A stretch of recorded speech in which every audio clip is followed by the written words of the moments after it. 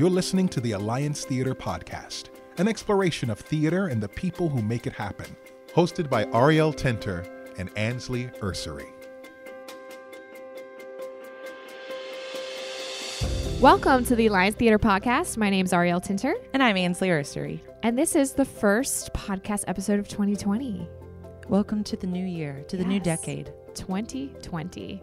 Can you believe that we're here already? Perfect vision in 2020. It's a good time to be alive. It is, and it's a good time to be at the Alliance Theater because right now we are presenting a big little show called Maybe Happy Ending. What a great segue, Ari. Thank you. Beautiful, heartfelt show that's going on the Coca-Cola stage. It's a really intimate story. It is. And very simple, but the way that we have presented it on that Coca-Cola stage is pretty magical. It is magical. Michael Arden has done a great job mixing the technology with a romantic story. One of the things we'll be talking about today is the diversity of this show. We have an almost all Asian American cast, and half the writing team is Asian as well. So we want to talk about diversity in theater. How to approach those conversations generally, Yes. because it can be an uncomfortable subject if people aren't versed in the language. And it's important to look at ourselves while we do this episode. Mm-hmm. So we're really looking forward to talking to Hershey Millner, who is our Bold Artistic Associate. And she is also the Equity, Diversity, and Inclusion Committee co-chair of the Alliance Theater. And we're going to ask you some questions. So welcome, Hershey. Thank you. I'm excited to be here. My assumption is that people want to do better, but they don't necessarily have the tools. And so to start us off, to kind of keep us in line and on track, how do we approach these conversations? I think the first thing is to assume good intent. I think these conversations around producing shows, casting shows, how we interact with the community, assuming good intent is the best way to start, because although people can say and do damaging things, at the end of the day, this is a collaborative art form, and I think we all want everyone to improve and grow and be better. I also think in interpersonal conversations, it's great to use I statements and to understand that when you're talking about any community, any diverse community, are not going to be hard and fast rules. I mean, in general, I like to think we all can agree on certain things like blackface and things like that, but overall, you can't speak to only one person on your staff who's a member of that community and assume that everybody in your city or town is going to think or feel the same way. So having a place for open dialogue, a place where everyone is comfortable making mistakes, a place when we all have the shared goal of creating a better show, better art, more collaborative theater making, and really making sure our theater is part of the community. I think that's always a great place to start before we get into any, historical precedent or academic language. Just we all want the show to be great. We want people to see it, and we want them to walk away feeling something different. Can you give us an idea of what you do at the Alliance Theater, your day-to-day? I know you manage a lot of things on the artistic front. Sure. So my largest project now is that I'm the producer of the Riser Atlanta Artist Lab, which is a program that provides funding and development to 3 projects helmed by local Atlanta artists, and they are presented at the Alliance Theater as part of a festival of new work starting this year and next year. I also work in audience development and community engagement, which involves partnerships with community organizations, pre-show and post-show conversations, and sizzle events, which are kind of like cocktail parties where we introduce the community to the cast and they get to hear a bit about the show. As you said, I'm also the co-chair of the EDI committee. I also work with our Kenny, Leon, Emery, and Oglethorpe interns. And I also work in the literary department, so I sometimes write articles for the Playbill and conduct interviews. A busy woman. Yeah. Do you sleep? That is No. my question. How did you get involved in theater? What's that story like? Yeah, so I majored in archaeology and religion in undergrad, but theater was something I did as a hobby throughout my life. And it wasn't until my second semester of senior year of college, I had a come to Jesus moment and realized I really wanted to explore a career in theater. But at that point, of course, all of my experience was in the archaeology, anthropology, art history world. So I got a apprenticeship at McCarter Theater Center in Princeton, New Jersey, where I was the producing and casting apprentice. Then I came to Atlanta to work in our education department for Collision, and after which I was hired as the casting and engagement associate. Very cool. So as theater being your hobby, was it just something that you had access to as a kid? And Yeah, I grew up in I would say a musical household. My father was always a big patron of the arts, of theater, of museums, and my mother was a professional dancer. So we always were going to theater, seeing shows, and it was something I always loved to do as a hobby. I just, when you're a kid, if you can't see it, it's hard to dream it. And I didn't know, besides acting, there were any other roles or careers in theater. And it wasn't until I was in college and starting to meet people at the KCCTF College Festival that I realized there were all these different fields that you could be involved in the art without having to be on stage. So once that was introduced to me, it was easier to try to imagine that as a career. And so I decided to pursue it. Do you consider, because the work you're doing, you're in artistic, do you consider yourself an artist? Ooh, therapy. So for many years I didn't. It's still hard for me to consider myself an artist. What I think art administrators do is inherently creative, and we're very involved in the art. However, I'm a very binary thinker, so I will say I view myself as an arts administrator, but I do think that there are people who do the work that I do who do consider themselves artists, and I think both of those are valid. Hershey, what's the ultimate goal in increasing diversity in theater?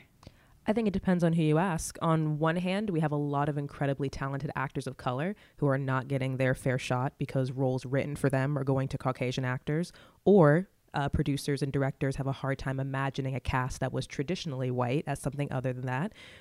It's really incredible, as I mentioned, if you can see it, you can dream it, for younger people and for people to know that you have a place on stage, you have a place in the limelight, you're beautiful, you're talented, you're worth being seen.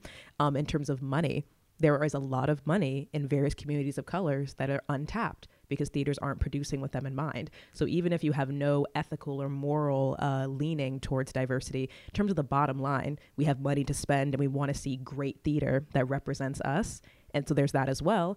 And also in terms of money grants as well, there's a lot of really great humanities grants, a lot of really great organizations who want equity, who want diversity, and that money can be used to fund the theater. So frankly, I think whether you're looking at it from a capitalist perspective or from a moral perspective, there is no downside to having more diverse theater, sharing different stories, hiring different people, and, putting up a season that really reflects the community you live in. And I will also like to say diversity as beyond race and ethnicity as well. I mean, I think we have a really serious issue when it comes to actors of varying ability. We have a serious issue when it comes to actors of varying body type. I think that's one of the most, in my perspective, the most underrepresented in theater. A lot of our leads are a certain size. And what does that say about people who are that size? And what does that say about the American community that increasingly is getting larger as time goes on? Why is there this disconnect between who we see on stage and who we see in our regular lives? Building a season is a very complicated puzzle. It's a very big picture thing. And I have a very hard time believing that any artistic director goes into it thinking, oh, I want to exclude these people, I want to exclude these stories. Mm-hmm. But sometimes I think you're so detailed when it comes to budget and place in the season and who's going to direct it and what's the co-pro that you step back and you realize, oh my gosh, 5 out of our 6 shows are from the same perspective, or we don't have any female directors. And I think being mindful of those things, keeping them top of mind, it can be helpful. In my perspective, a lot of it is unconscious. I've very rarely met people who are at least are outwardly willing to say, oh, I only want a cast that looks like this, or I think male playwrights are the best playwrights, so I only produce them. It doesn't normally work like that in my perspective. People will say, oh, we produce the best American classics ever. And then for 10 years only produce male playwrights, not realizing that what's implied there is that only men are great American playwrights. So it's having those conversations, I think. In leading the equity, diversity, and inclusion group, is there anything that stood out in that experience? I think what has stood out to me the most, being a part of the leadership, but also being a member of the committee through other people's leadership, is that there's always a balance between how someone is going to receive something and the burden on the person explaining it. And I say that to say every person I know, from wherever they sit on the intersections of privilege and oppression, it takes a different level of patience, of empathy, of articulation to explain a topic or to navigate a discussion that's fraught with emotion. And all of us have our own ways of handling that. So in thinking about what the ideal situation is for different facets of diversity in theater, if you could have a project or a show that would be considered diverse, what does that look like in terms, like, is there a certain number or percentage or? I don't. I think numbers and percentages are a great place to start. I don't think they should be the end goal. But for example, someone could say, I have a cast of 10 people, 5 of them are people of color and 5 of them are Caucasian people. But if I watch the show and I see that, oh, the 5 people who are people of color don't have any lines, they're in the background, they're on stage for 5 minutes each time, that's not an equal balance of power. That's not an equal balance of representation. It's not just about representing people, it's how you represent them. So not to avoid the question, I don't think I can give a perfect example, but questions I wish people would ask them is, one, who are we trying to reach with this story? Are we speaking to a universal audience from a specific perspective, or are we striving for a universal look overall? I think about Christmas Carol. Many productions will have a black Mr. Cratchit, an Asian Mrs. Cratchit, and a bunch of Middle Eastern children, because the point of the show is about community and values and growth. It's not about, clear genealogy. For example, there are shows though where everyone in the family needs to look like they're from the same family, because this is an intergenerational family dynamic, and there's nothing wrong with that. I would challenge people to be color conscious, not colorblind. Look at the script first. Look at the integrity of the piece. You need to have a black seaweed in Hairspray. That's part of the story. You need to have a Latina Maria in West Side Story, which is one that happens all the time. Unfortunately, people think they can change that story because of how a person looks. I think you also have to look at what kind of message are you putting on top of a play when you cast it. There are a lot of plays out there and musicals that if you cast it one way can read completely different to the audience if you cast it another way, whether or not that was your intent. If you come to a show and see, they're doing Winnie the Pooh and everyone on stage is white except for Kanga and her child, and the whole plot's about kicking them out of the forest because they're not welcome here, how does that read? And those are the things I think sometimes people have a hard time pulling up and pulling out and seeing, which is why it's so important to have environments where people of different backgrounds feel empowered to speak. They have the opportunity to contribute, because I've been here at the Alliance, I've been at situations where I pointed something out that nobody else noticed. And they didn't notice it because they didn't grow up with a Black or Latina experience. And no one can know every other person's perspective and experience, but that's why it's so important to create and facilitate an environment where you can listen and we all can be held accountable. Because until we're in a position where the power dynamics have shifted and our leadership is more reflective of our country, then we're gonna have to be even more sensitive, I feel, to being mindful of these different perspectives. What do you think about, you mentioned, West Side Story, Marie and West Side Story. Lin-Manuel Miranda has mentioned that in a perfect world, In the Heights would be produced at every high school in the country. And I'm curious to know what you think about like high schools, for instance, doing West Side Story or Once on This Island. Right, yeah. Fiddler on the Roof. Do high schools have a free pass, or how do you approach so that world? That's a great question, and I'll just say this as I say for all these, one person, one opinion. I feel differently about educational environments. I use my own background as an example. I went to predominantly white high school. We did not do any play or musical that had anything to do with race or ethnicity at all. It's also a Catholic school, so we did like Godspell and Robin Hood. I have seen high school productions in which they have done blatantly inappropriate things, such as blackface, such as girls getting spray tans to look darker to play Latina characters. Those things I think are always wrong. However, I don't hold a high school or middle school with an English teacher as a director with a budget of $300 the same way I hold professional theater, community theaters, Broadway, off-Broadway musicals. I think, however, I can think of examples of students who have protested castings in their own high schools. And I fully support that, though. They're the ones part of that environment. They're the ones that have the context of living in that town and that space and know what it means to them to see these things on stage. So I say support the students in that way. However, as an adult, I would never, go protest that the same way I absolutely have protested established theaters making these very poor decisions. What do you think about, I am curious about this, and I don't know where I fall about sexuality and okay, like playing a different sexuality than you have. The questions I ask myself are, first, is this a role in which the person's, and I guess we'll use sexuality, this example, is relevant to the story? So if we're gonna do Fun Home, or if we're gonna do like that matters to me. It also matters to me what is the industry standard. So from my personal perspective, I've never had a problem with people who are straight playing queer actors or people who are queer actors playing straight or playing straight characters, excuse me, because at least personally, I see a lot of that. I see a lot of back and forth. Yeah. I do have a problem, and I know this is gender, not sexuality, but when cisgender actors play transgender characters, because there are a lot of amazing transgender actors who aren't getting called in for those cisgender roles. If we were doing Cinderella, standard, easy show, there's absolutely no race, gender, body type. There's nothing in that show that needs to be specific to make that story work.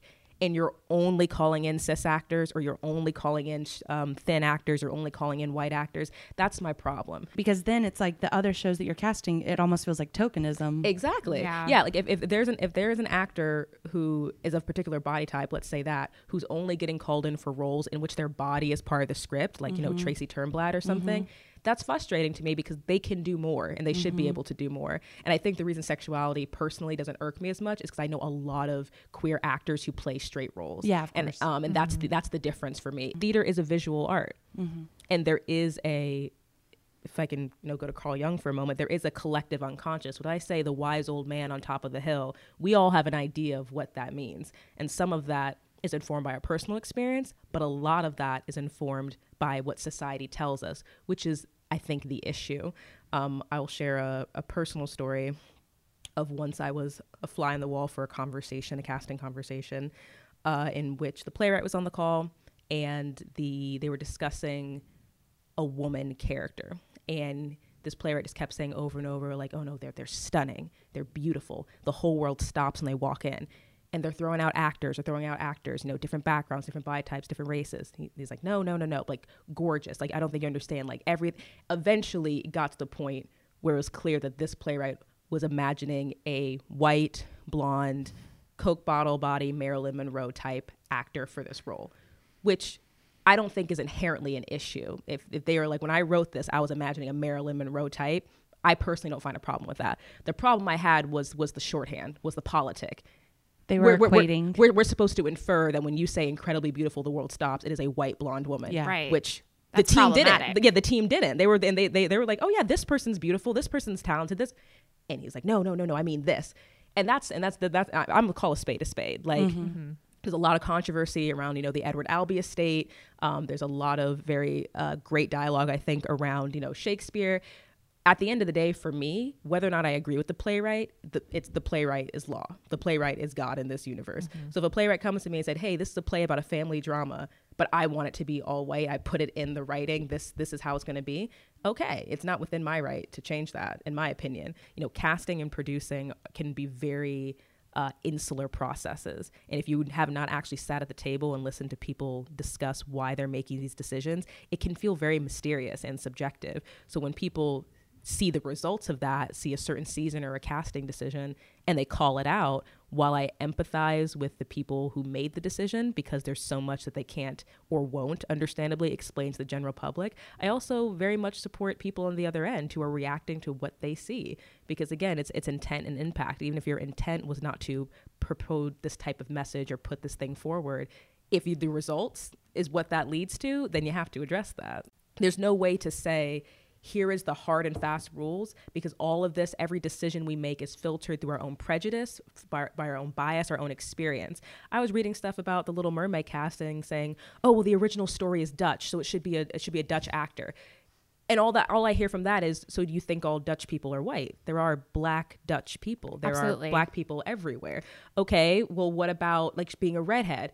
One of my childhood friends is a Black man who's a natural born redhead. Like, what are you actually saying? Right. It's not about being Dutch. It's not about having red hair. It's not even about, science. The ocean covers 70% of our planet.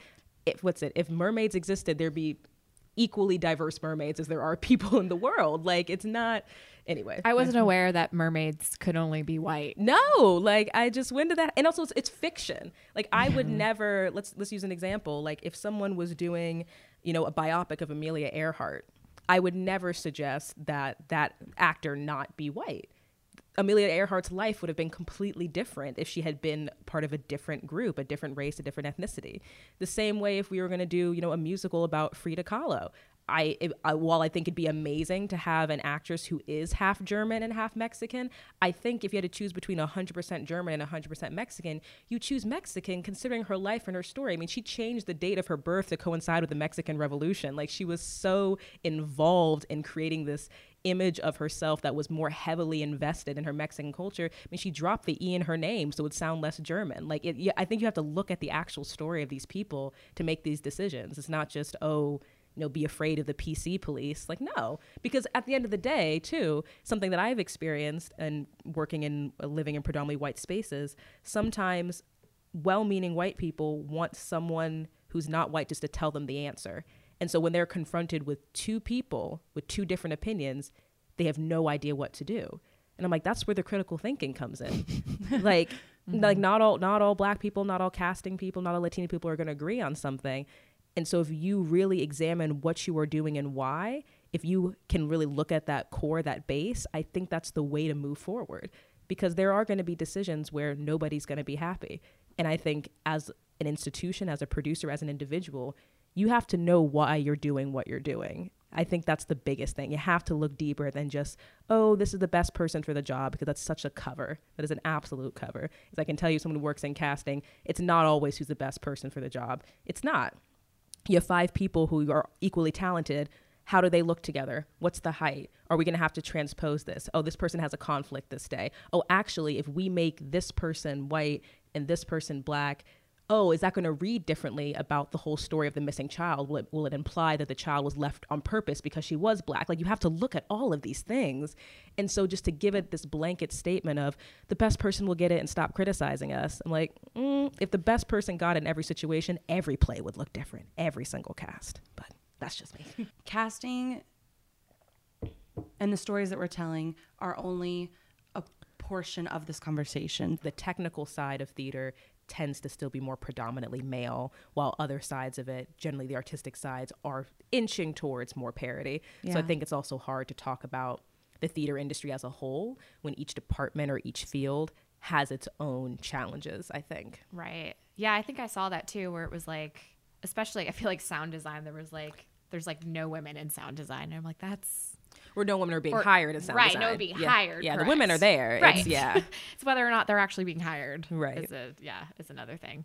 And I'm sure with them, there's also that, and I can't speak from a personal experience, but I also wonder, because of the technical and production sides have so much math and science and physics, and I wonder if there's also that added stigma for women in those fields that women in STEM fields often have to face. What conversations are we not having that you think we should be having? I think we should be addressing the fact that diversity does not just mean race and ethnicity. Mm-hmm. As you said, also can refer to sexuality, gender, ability. When it comes to staffing, the institutional side, it is incredibly difficult for people who are not from certain economic backgrounds to take an unpaid internship in theater, or to take a job in theater where they're making $23,000 a year living in a major city. I think we need to broaden our perspective of diversity, because it's not simply a race issue. Although I do feel sometimes it's easier for people to conceptualize when it's a race issue, because you can quote unquote see it in a way that you may not be able to see someone's, someone's not neurotypical. You may not be able to see someone's economic background. So I would love for people to talk about that. I also wished we talked more about action-based results. It is one thing to say that I had a conversation with someone in a position of power, and now they, as an individual, understand white fragility better than they did. That's progress, I think. That's growth. But if then all of their actions afterwards are the same, if the season still looks the same, if casting still looks the same, if hiring still looks the same, then what was the point of that? It's been challenged to me, well, if someone is truly changed on the inside, won't that reflect on the outside? And that's my hope. Absolutely. I hope that that does happen. But I don't want to spend my entire life hoping for people's hearts to change and then for them to decide to do the right thing. So going back to call-out culture, there are times where I know theaters have made different decisions, not because leadership actually had a change of mind, a change of heart, but because they're afraid of public backlash. But at the end of the day, if that pushes the needle forward, I'm about using all the tools we have in our arsenal. And again, in a perfect world, the heart would change and the actions would follow, but it's very easy for people to say their heart has changed, but their hands are tied. The board wants this, the budget wants this. That's too much of a risk. No one's worked with that person before. We need to go off of, proven results, not potential, the best person for the job. There's so many covers. So I think looking at, as an individual, do you really think differently now? Do you feel differently now? Do you understand the value of EDI work? Or are you just saying you do and then continuing to operate the same way you always have? And I think for people who are used to being on the side of calling people out, people who are used to pointing fingers and making claims and starting change.org petitions, which are all relevant and necessary, we also have to turn that eye inward, because while there are definitely power balances in this world, there are very clear hierarchies, everyone has bias. Everyone has prejudice. And just because you are part of a marginalized group does not mean you are immune to the effects of living in a dominant culture. I think that's very important as well. When it comes to Atlanta as a whole and its theater scene, yes, are you seeing any great changes when it comes to, hiring or casting? Where do you see the landscape as it is right now and where it's going? Where do I see the landscape? That's a great question. I'm very excited for Jamil Jude's tenure at True Colors. I'm very excited for John Carr's tenure at Dad's Garage. Something that I am curious about is as a whole, I feel like our theater community is siloed. And I've only been here for a few years. I wasn't raised in this community, so I can't speak on that perspective. But it seems that our audiences pick one theater to go to and don't go to any others. At least that's what the data I've read said. And so I would love to know exactly what it is about, Synchronicity, about True Colors, about Actors Express that holds their audiences so well, but also doesn't allow them to spread out more. And I said that for us too. I mean, we, within our own sphere, we have people who only come to the enhanced musicals or people who only come to the Candida plays. And I would love to know how to branch that out so when people aren't only going for things they're already comfortable with. So I don't know if that really answers your question about how I see it in terms of gender and race and all of those things. I have not done all the research, but it feels like we're pretty separate, and I wish we weren't as much. Is there anything that we have not asked that you think that we should touch on? Dive into. Or if there's anything that you want to leave our listeners with? I think that, again, I'm going back to call out culture. I think that's a very relevant subject right now. I hope everyone is equally as critical of where they are coming from as they are of other people. I think it is, again, very easy to look at a different theater or a different staff and point out the faults and not look at where you sit, where you work, where you live, and take responsibility for what you can take responsibility for. I know we've talked a lot about power dynamics because they are very relevant, but everyone in their position, I do think, can do something. I mean, us three here may not make the final decisions about casting and producing, marketing and programming, but we are in meetings where our voices can be heard. We can say, hey, I'm concerned about this, or actually, I think this kind of sentiment reflects something that we don't actually represent. I think we need to be aware of these things. I think we need to push a little deeper, just talk more. Can we put something on the calendar so we can discuss this? I'm a little uncomfortable. I think that those are things that we can all do, that sometimes in the face of these very large, complicated, nuanced issues, we can feel we're powerless when we're not. And I'm saying we intentionally. This is not a call to action solely for thin people or white people or able-bodied people or neurotypical people.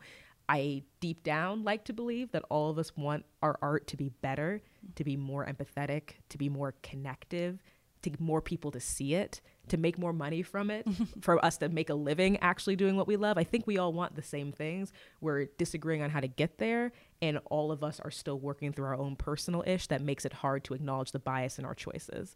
So I would just love to leave people with the idea that we can take responsibility and that it's progress, not perfection. Hershey Millner, thank you so much. Thank you. Thank you for having me. Yeah, thank you. I'm Collins DeSelle, and I'm the grants manager here at the Alliance. And that means I write all of our foundation and government grants and also manage those foundations. But what it really means, that's my technical job, I tell the stories of the Alliance Theater. The Alliance wants to see women of color in every C-suite. We cannot stomach hearing the excuse that there are few women of color leading nonprofit and for-profit businesses because there aren't any qualified candidates. We we just called bull on that one. And it's time for no more excuses and time for action. So in 2016, the Alliance launched our Spelman Leadership Fellows program in partnership with Spelman College, which is a historically black college and university here in Atlanta. It's part of the Atlanta university system, along with Morehouse. It's Morehouse, Spelman, and Clark Atlanta. And what we've done since 2016 is every year we hire 3 women of color who are in their senior year at Spelman as interns, and they work part-time with us at the theater. They're paid, and they work across departments, getting firsthand experience in every department at the Alliance and really finding where their passions are and where they fit. And they really lean into that, and they work on projects and are mentored by several members of staff and our board of directors, and really are part of our staff, just like anyone else.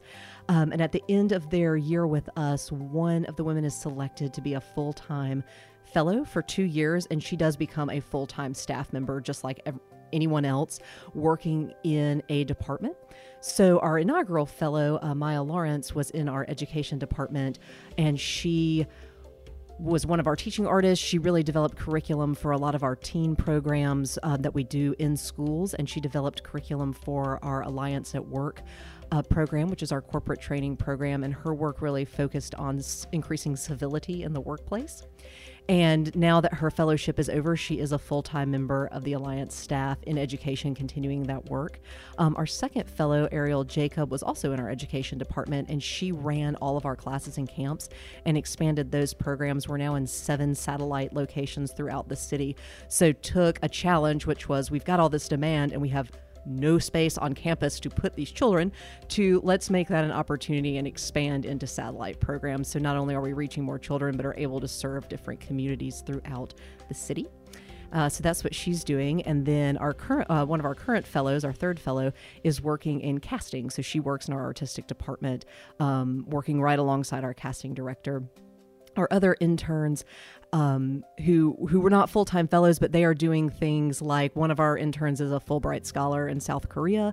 We have one who was accepted on a full ride to USC. She's doing screenwriting and, like I said, got a full scholarship. And others are performing on Disney Cruise Lines. We have others in graduate school. So they are all on track to they've taken this early leadership training that we invested in them, and they are taking it to the next level and are on track to be the next movers and shakers in for-profits and nonprofits across the country. You've been listening to the Alliance Theater Podcast. For updates and new episodes, visit us at alliancetheater.org/podcast. Have a question, comment, or an idea for a future episode? Email us at podcast@alliancetheater.org.